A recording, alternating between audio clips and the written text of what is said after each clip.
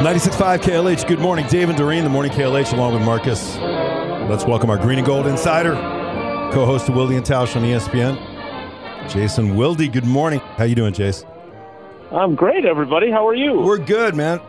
How many years has it been since we can say, legit, the Packers won a game because of the defense and special teams? Ooh. 2010, they beat the Jets 9-0 on their way to Super Bowl 45. Wow. That's pretty amazing that you came up with that quickly.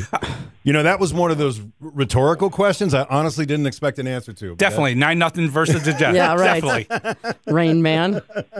That lets me drive slow in the driveway. Right, yeah. 9-0 on the way to the Super Bowl. Definitely on the way to the Super Bowl. That's pretty impressive, though. The fact that they went 12 years. But the moral of the story is it's working. I mean, what they set out to do, have a championship defense and have at least halfway decent special teams. And finally, in game number 3 this year, it's come together. It did. Now, I know Doreen hates it when I do this because I don't want to be Debbie Downer. Okay. But if we're being honest, I would say that the Tampa Bay offense, hey, you got to play who's playing, right? I mean, you play who they line up in front of you.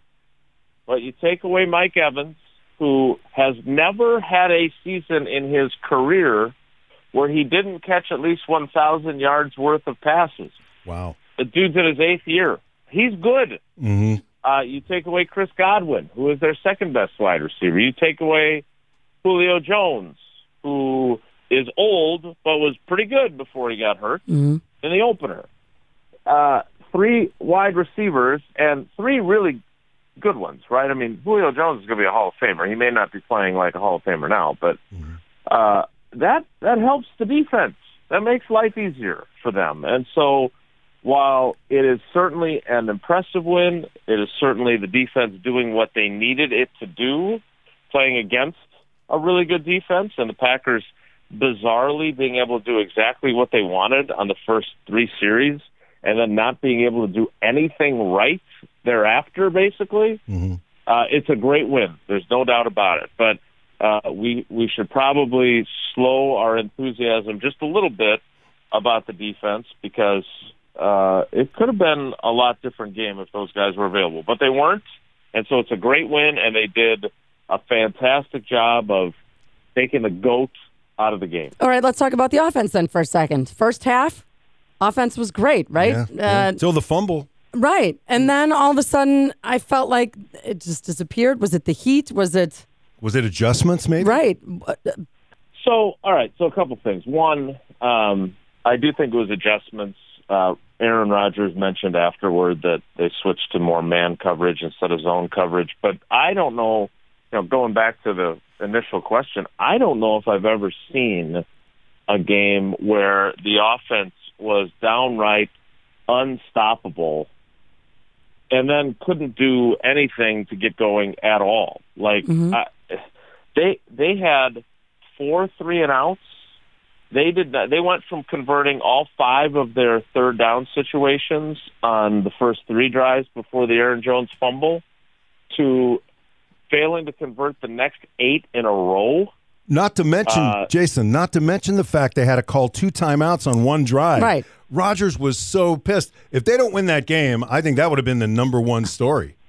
Yeah, I will give him credit, though, because obviously Fox and their camera folks are well aware of how frustrated he could be, and so they are training their cameras on him after everything that goes slightly awry or big-time awry.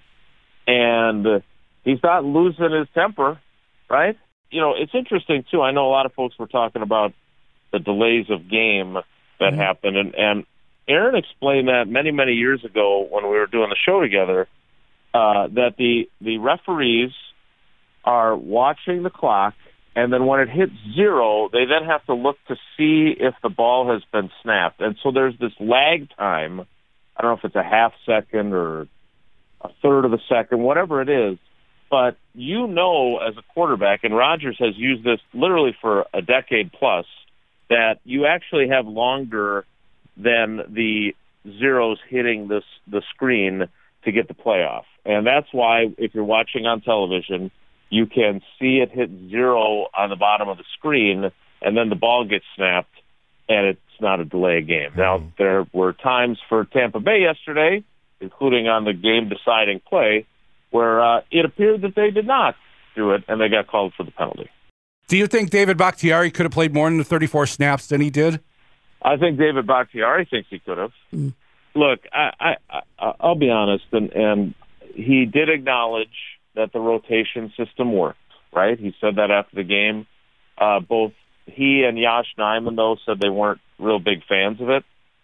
David said, in full disclosure, he didn't like it. Matt LaFleur acknowledged when somebody said, yeah, I don't think David liked the rotation. No, he did not. But guess what?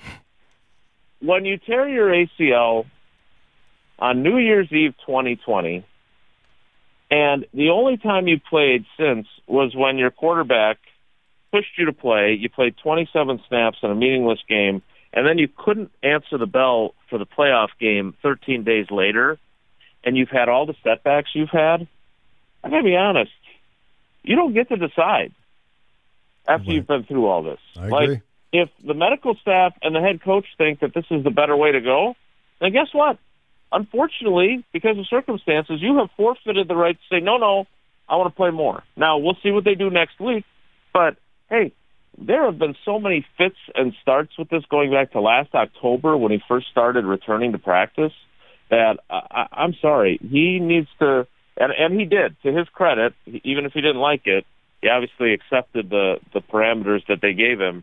But it worked. You can't deny, again, let's see how he is today, and let's make sure that he plays next week against New England. But after everything that they've been through and all the time he's waited to be out there, I understand playing half the snaps was not what he had in mind. But let's just take some baby steps here. And playing in an actual game is huge progress. I think he has come around to celebrating the fact that he played. Now we'll see if he can play a little bit more next week. We're talking to ESPN's Jason Wilde. Jason, after the game, Aaron Rodgers gave credit to the "we fence," which we had never heard the term before, and he was talking apparently about special teams. Is that something that he created, or is that a term they use regularly? That is a Rich Bisaccia-ism. Oh. And so when I had my sit-down with LaFleur before the season, my question about that was, this "we fence" thing, that's corny, right? That was how I asked it. Hell no. LaFleur said, yeah, but I love corny. So apparently, and it turns out, so we eventually got back to discussing special teams, but it led to a whole thing where, apparently his players just give him all kinds of grief for being like the king of the dad joke. He just makes these obvious jokes all the time. And he's convinced, now, again, this is his opinion about his own jokes. Right. But he thinks that corny really sticks with people. So even though we may poke fun at him for his corniness, he thinks that it makes it memorable. So it's very effective. I just think he's corny. And so when Rich Bisaccia came in and he calls special teams "we fence," Matt LaFleur could not have been more on board. He absolutely loved it because it's right up his alley for being corny. So, yeah, they don't call it that all the time, but, I will say this, if you're in the locker room and they have their schedule up for the day, it does not say special teams meeting at 4 o'clock. It says "we fence" meeting at 4 o'clock. So they're leaning into the corniness. You know what? I don't really care if it works. It works. And it did. They are a different operation. There is no doubt about that. Like Rudy Ford, who Tausch was teasing me because one day I went and talked to him instead of Rodgers during Rodgers' group thing. Well, you knew what you were doing. I mean, that dude was on top of guys all day long. It was amazing. Block him. Every single time a guy was looking up at the ball, that guy was standing right there waiting. And how about Keyshawn Nixon? I'm sorry, but I gotta bring him up. He played a great game. on not just special teams, but when he had to fill in. No, he was right. He was forced to go in when Jair Alexander got hurt, and he is no longer just the guy that they have on their team that played in Snoop Dogg's Pop Warner League in Los Angeles when he was a kid. Like he was one of those guys that Bisaccia really wanted on the team for special teams purposes, but then, like you said, he had to go in on defense. He had played one defensive snap in the first 2 games and gotten hurt on it. Like he hurt his shoulder. Wow. That's all he had played on defense. And he goes in there when Jair gets hurt, has to be the third corner, forces that fumble. I mean, he was part of that difference-making group. There's no doubt about it. I actually, for a second, thought maybe I should open the segment with Nixon's the one, the jingle. But then I thought, some negative connotations right there. But he did have a great game, Keyshawn Nixon. Jason Wilde, thank you for the insight. We'll talk later in the week about the Patriots game. All right, everybody, take care. Be good. You too. Jason Wilde, he's our Green and Gold Insider, co-host of Wilde and Tausch on ESPN, 3-time Wisconsin Sports Writer of the Year, and part of what we do here on the Morning KLH with Dave and Doreen.